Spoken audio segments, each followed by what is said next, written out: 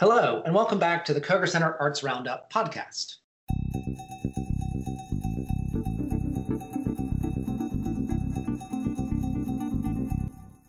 Today, we will be interviewing Aldric Morton, an M.F.A. student at the University of South Carolina, whose final exhibit was scheduled to be in the McMaster Gallery this spring.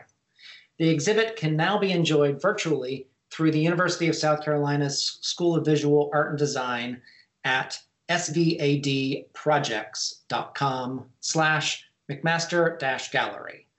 The McMaster Gallery hosts rotating exhibitions and programming that examine cultural and social contexts, challenge contemporary perception of art making, and provide a framework for intellectual and creative inquiry.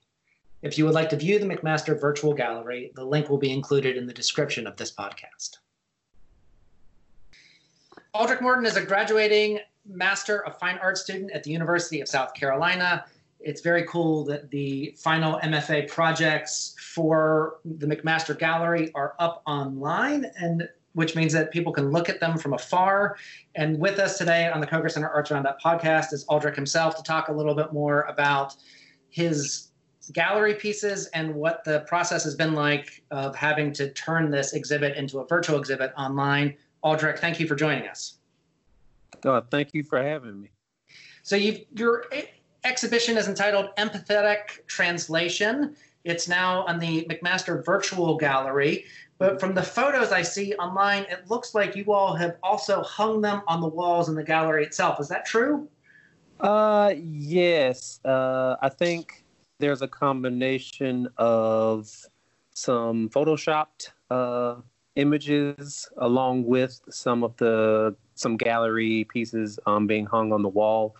I had the opportunity, I'm from Greenwood, South Carolina, and I had the opportunity to go to the local museum, and they have a gallery upstairs. And since no one was able to visit, they allowed me to hang my show on the wall, and at least just for documentation purposes and to have it up so I could see everything together.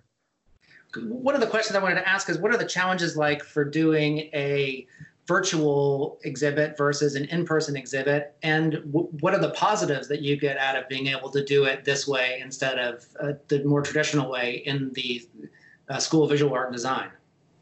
Well, beforehand, it seemed as though everyone, but it makes sense, everyone was able to put their work up. They were given a space, it was provided for them. And I personally have I'm just getting back into the art world, and I have never looked for my own place to, put my art.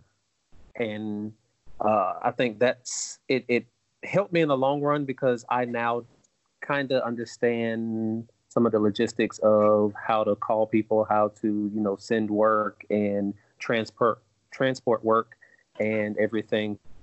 So it definitely was, I was able to build a skill that I didn't have, but it was certainly difficult because I had never done it before. So trying to find a place, especially when everything was shutting down, that was difficult because not many places were allowing people to come in. So for me, find that space, it was certainly struggle luck.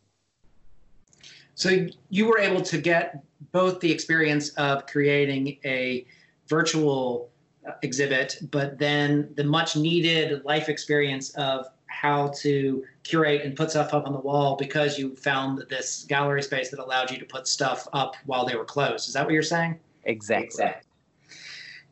Did you find that because this end of year thesis exhibit went virtual, you were able to, say, include more works of art than you might have otherwise had you had to put it up, at McMaster? No, so they prep us beforehand. They tell us this is the gallery space that you have to fill. So we need you to make enough, if not more, to fill the gallery. So the work, I kind of mapped it out in my head, and we have little small mock-ups of the dimensions of the gallery, and they give it to each of the grad students. So I had an idea about how much work it would take. I wasn't able to fill that certain gallery space that I was allowed to put my work in, I wasn't able to feel it in the way that I wanted to because I was going to install some extra things to go along with the work. So everything would tie together. But the work that I had, I think it would have filled the gallery space properly, if that's the right word. But I think it would have filled it in a way that, I would have been pleased. How long does it take you to complete the quantity of work for an exhibit like this? When did you start on this particular exhibition? Oh, gosh. I started probably last September, October, because they kept pushing me to do more and add more and try new things. One of my weaknesses is like branching out. It took me a long time to find that nice space into which I could make my work. I had my friend Robert, he was the ceramicist, and Robert, he had his medium, and Kayla is painting, and she had her medium, and I think she incorporated some other things, but I was strictly drawing, and I was trying to find more ways to push my drawing, but also, not take away from the drawing that I wanted to depict and show on the work. I used a lot of collage and everything, and it took me, honestly, I started probably in January, the end of January, and it clicked. It finally clicked. I don't know why it finally clicked then, but I gave myself 2 weeks per project or per image. Sometimes it ran over, sometimes it was a little short, so it kind of worked out, but it was wake up, make art every single day. That, if I had 5 minutes, that was 5 minutes that I needed to at least touch my work. So one of the things I noticed is there's a subsection of your exhibit, the 1 minute series, which seems to be a little bit different than the pieces that are the lead pieces in the exhibit on the virtual website gallery. Can you tell us more about that? And was that sort of part of the process of figuring out which direction, where you were going with this, your art, your exhibit? Yes, the 1 minute series it's kind of where my comfort zone. But what I noticed with the 1 minute series, it was supposed to be quick conversations. If you just met someone, hey, tell me something quick about yourself. Sometimes you get, a silly, jokey answer. Sometimes, you may get a slightly deeper answer. But it was one of those things where, since my work was primarily portrait based, it just felt right, because I can do those types. I think they were 8 by 11. I can do those quickly. And I mean, within 3 hours, I could probably have one of those done. And it just went along with the theme of my work, because the larger works, I noticed that the more you know about someone, the more context that you have about their lives, they kind of become that journey in your eyes. So you don't just see, a person in passing. You see someone who has been through something. You've seen someone's story, their struggle, their triumphs. You see what they have gone through. And the minute series, it was basically showing a portrait with maybe just a little bit of information about that person. So you focus more on the portrait. But with the larger works, the goal was to show the person, but I wanted to put so much information into it that you wanted to focus on the things and the environment that I placed the figures in. I'm full of questions. I don't know what order to ask them in. One thing I'm curious about, so you consider all of these to be portraits, is that right? Essentially, yeah. They're portraits in a sense. Some are non-traditional portraits of people that I have talked to, interviewed, and had conversations with. And that was going to be my next question, which is what the subjects for your portraits. How do you pick a subject? And are these people Are these any of these sort of famous people? How do you decide on the subject? And how do you draw them live? Do you draw them from pictures? What's that process? So the first couple that I did, because it was another comfort zone for me, they were people that I knew. The first one that I did ever was the one that's titled Julia J. That one is actually about my grandmother, Julia. And I talk to her all the time. You know, I grew up with her. I used to live with her. It was just an easy conversation, even though because of her dementia, she had no clue why I was talking to her. It was just a good conversation. It was easy for me, and I was in my comfort zone. The second one, it was a guy that I knew.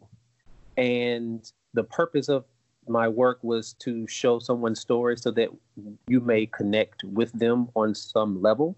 So I knew eventually I would need to branch out, because how could I ask people or try to encourage people to connect with others that they don't know if I didn't do it myself? Primarily at first, they started off to be people that were at USC. Sometimes it would be a student, sometimes it would be a peer, or maybe like a fellow coworker. But eventually I asked people, say, hey, like, do you have a friend who wouldn't mind me, you know, illustrating their story of their life? And I mean, word of mouth, and people would, hey, can I do it? Can I do it? I mean, people would just walk up and say, hey, you're Aldric, right? And I would say, yeah. And they're like, I heard that you were looking for people to, you know, put in artwork. And I think the idea of me drawing them was more fascinating than me actually having the interview. And then once I tied both of them together, once they saw what I was trying to do, it was a much bigger impact. But it was hard trying to find people that I didn't know, mainly because, you know, a stranger walking up to you asking, can I draw you? It's a little weird unless you're already in the art world. So. And do you draw them live while they're sitting for you, or do you take a photo, or is this from memory? So it's a combination of all of those. So while I'm talking, sometimes I will try to quickly sketch or put down maybe like a facial expression or like a certain body posture, because that goes along with the whole conversation. There's a lot more information that you can get through a face-to-face interaction, because over the phone or through text or, you know, an email or something, you can't see how somebody changes the way you know, how their face changes or their eyes look, or, you know, a sudden twitch of an arm if they say something uncomfortable. So it's a lot of information that I try to capture. And because the way that I do work, I work from photo. So I have one camera set up on a tripod that is facing them, and I have a remote that will just take pictures at random. And sometimes if I think I can capture a quick facial expression, I might click the button myself. And after I've done that, then I'll go through and take pictures with my phone, more posed. And that way I just like getting all the details of somebody's face, and just make sure that I capture everything properly. But sometimes it's those moments of when they're looking away or looking down, or even they might look up at you from after saying something to see or get your approval. I try to capture that as best as I can. It seems in some of the works you've got more than one person. Are those people related to each other, or you know, is one of them your primary subject and the other one somebody who's significant in their life? How do you mix, you know, multiple people in the work? So there's a few of the stories where there are two subjects, and that subject is a part of their story. It's a big part of, you know, what we talked about. And there are, I think, two works that it has two figures in there, but it's the same person in a different style or different light. And there was only one conversation in which I actually talked to two different people at the same time, and just to see them interact and talk, because they knew each other, but they didn't know me. That was a different dynamic, something that I do want to pursue in the future, talking to two different people, seeing how they interact and connect. The more the merrier these days. But with those figures, it typically was somebody in the story, or it is them just drawn twice. And do you refer to these as collages? What is the style and, in your description of what you would call the pieces, particularly your larger pieces? They are certainly collage. I didn't think I would like collage as much. And when I finally created a piece that I thought was successful, everything just felt right. So it's something I'm going to continue, but they're certainly collage. And in some of them, you've integrated thread. It looks like you've sewn the canvas or the paper, and instead of maybe gluing or painting different layers together, it seems like maybe you've sewn different layers together. How did the thread come into this your work of art?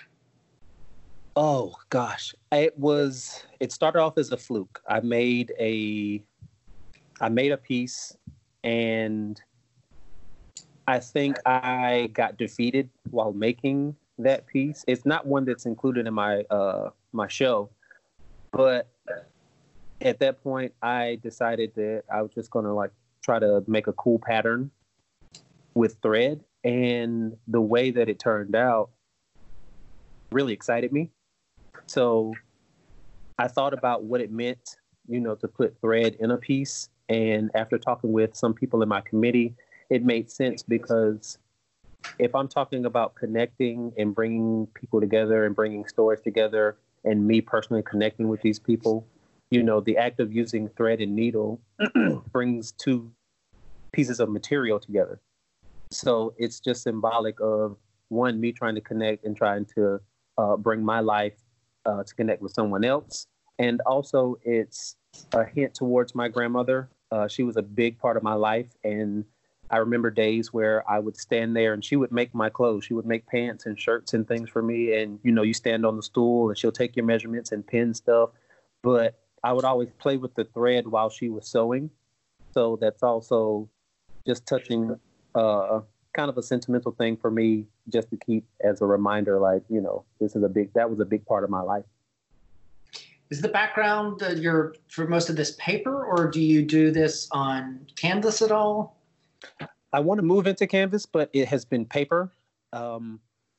If you only knew how scared I have been to branch out of my comfort zone, paper. I stick strictly to paper for now, but I think I could get a lot of nice different textures and looks from canvas. I think that it holds up a little better than my paper. Sometimes I've had some accidents with my work, and I've had to kind of cover it up with something. So that's where collage came up, a little happy accident. But I mean, the end result, it worked out. You said at the very beginning, we were talking about doing this on the wall in real life versus virtual a gallery space. You were talking about sort of tying all the works together. Were you thinking of, say, putting thread or collage pieces on the wall in between the different works of art in order to turn it into one large thing? What kind of sort of tie together did you have in mind? That's exactly it. I had many ideas of how to present it, and there were talks of me potentially breaking some of my frames and having my thread go from one piece to another. But I did want to take some of my collage pieces and put it on the wall with it, using string to tie some of the smaller pieces, the 1 minute series. I really want to work on that with those, because they're kind of bare in my opinion. So when I frame them, the way that I envision the thread would connect all of them in a way that I could spread them out to cover the wall. But they wouldn't seem like just random blotches on the wall or random pieces that I just threw on the wall. You've got a very nice short description of your piece online. Technology is a double-edged sword in today's world. It gives us access to more information than before. However, it has also damaged our ability to communicate with others. Words, phrases, emotions, intentions, and motivations are misinterpreted because we read things through the eyes of social media without gaining facts from the source. We have been trained to look at the surface of our surroundings and social media is a simple process of scrolling through images and bits of information quickly. My work is a constant attempt to inspire people to retrain themselves to investigate the information they take in, to gain deeper understanding. True understanding is a process of gaining enough knowledge to properly interact with the subject of interest. Breaking down those walls and building bridges to true understanding is my goal. Did you start with this idea of sort of social media and technology, and that got you to this point, or did you sort of stumble across the the similarities between taking snapshots and collaging them together in the real world versus scrolling through a collage, if you will, of snapshots on social media? Which sort of came first, the style, the concept for this exhibit, or did you start with some sort of artistic concept in mind, and then it sort of came to you as you were working through the similarities between the two? It started off with the concept. I have always had a fascination with people, and that's in part to do with my upbringing. I was raised on a farm, so there were not many people around, and so being in grad school and being kind of thrown into that graduate instructor position, I struggled to learn or to find a way to get my students to interact with me. And one thing that I noticed, especially with classes like drawing, if I give you an assignment, I give you a demonstration, this is how I want you to do it. A lot of my students would just pop headphones in their ears. They would be watching TV shows and listening to music and not really interacting. But I also had a few students who were actually art majors, and they didn't do that. They asked me questions. They talked about their work. They wanted to know where they can improve. And I just noticed a difference in quality.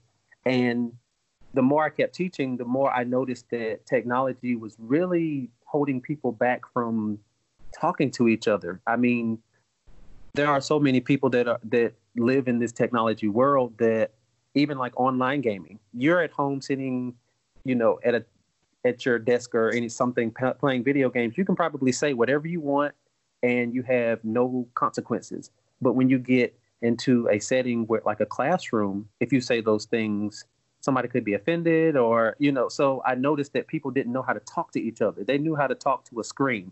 They knew how to type. They know how to text, but they can't form the words. They can't, show their ideas just verbally. And talking to someone, I mean, I would get no eye contact. So it really bothered me. But eventually, so I just said that y'all are so, I think I said it out loud in one of my classrooms, that y'all are so, how come you have so much to text and so much to email me, but when I ask you in person, you can't say anything? And one student said that, he said it's kind of nerve-wracking talking to someone, so it's easier to put it on or convey what I'm trying to say through words. So I've noticed just in the past, my grandmother or my parents, they forced me to talk to people. They made me take public speaking classes and all of that. And it's easy for me to talk to people. It's easy for me to connect with people. And it's not so easy for a lot of the people who are younger than me to do that. And so one big thing was I wanted people to see that someone is trying to understand them. They're listening and they're trying to understand, because too many times I think we hear something or we see something on social media and a lot of people just run with it. They see an article and they say, okay, that's factual. And so they start spewing that information, or they hear one negative thing about someone. And so they believe that. And I know that too many times that it's not true. So being able to, like I said, break those walls, that screen, get away from that screen and look someone in their face and just have a genuine conversation is very big for my work.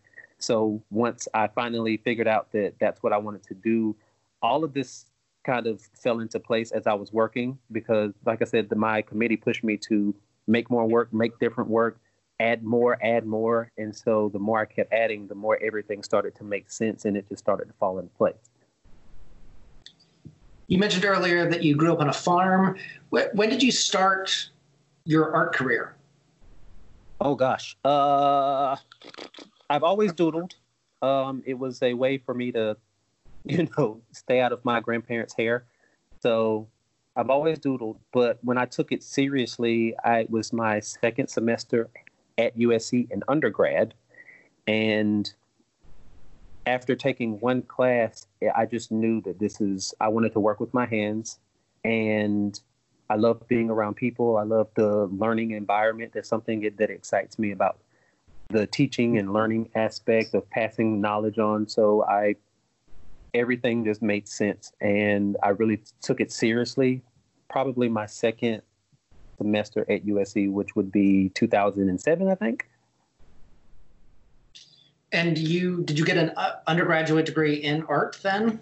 Yes, I got my M.F.A. from USC. And, I know they encourage you to branch off and go to other places for your master's, but based off of everything that was aligning in my life, it made more sense for me to go back to USC for my master's. What did you study as an undergrad in terms of art? Did they give you a more broad range of artistic background education? Do you study sculpture, ceramics, other styles as well as drawing? Actually, in undergrad, back then, they made me focus strictly on drawing. So every art class that I had was basically a drawing type class. I think I had maybe color and comp, just some basics that you had to get through, but it was primarily drawing. It wasn't until I got into the M.F.A. program that I really branched out and started doing ceramics. I mean, it was the first time that I had touched ceramics and used a wheel and all of that. It was the first time that I tried paint, like to really try to paint. But it gave me more freedom because it wasn't a set track on how you graduate. It was what can help you get to that final destination in your M.F.A. So it gave me a more broad range, and I was less scared to make mistakes or take a class that didn't necessarily go with drawing, but it still made sense in my body of work. And do you find that these other classes, these other styles, really, do you incorporate what you learned in those classes into the work that you ultimately are showing? Yes, there are a couple of processes like printmaking that I want to include in, works in the future. But the things that I have learned, especially with collage, and then we did bookmaking, so that kind of pushed the thread into the works. But collage, thread, and painting, there are definitely some painting aspects in there. But I have tried to incorporate as much as possible because it's just important for me to try to tie everything that I know into all of my work, as just the same as I'm trying to tie myself in with everybody that I speak to. Well, we appreciate your time. It's a very impressive exhibition.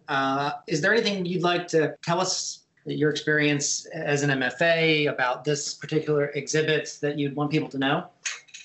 I mean, this whole process was just probably one of the best things that ever happened in my life. It just opened up a lot of doors for me. So I wouldn't replace this experience at all, even down to having to find my own gallery space and all that. I mean, it's just been a big eye opener, and it's allowed for a lot of growth with me and my work.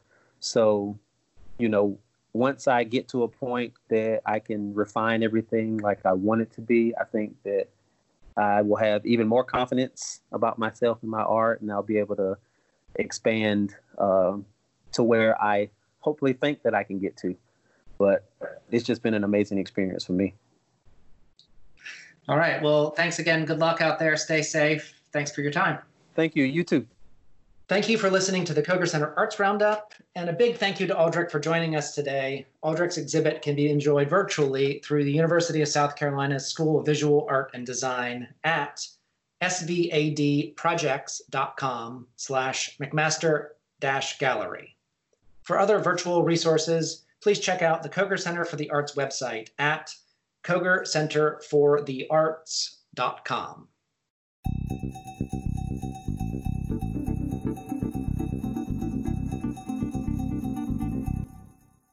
The Koger Center Arts Roundup is produced in part by Garnet Media Group, the student media partnership at the University of South Carolina. Information about tickets and upcoming events can be found at KogerCenterForTheArts.com, the official website for Koger Center tickets. For more information about Garnet Media Group, visit garnetmedia.org.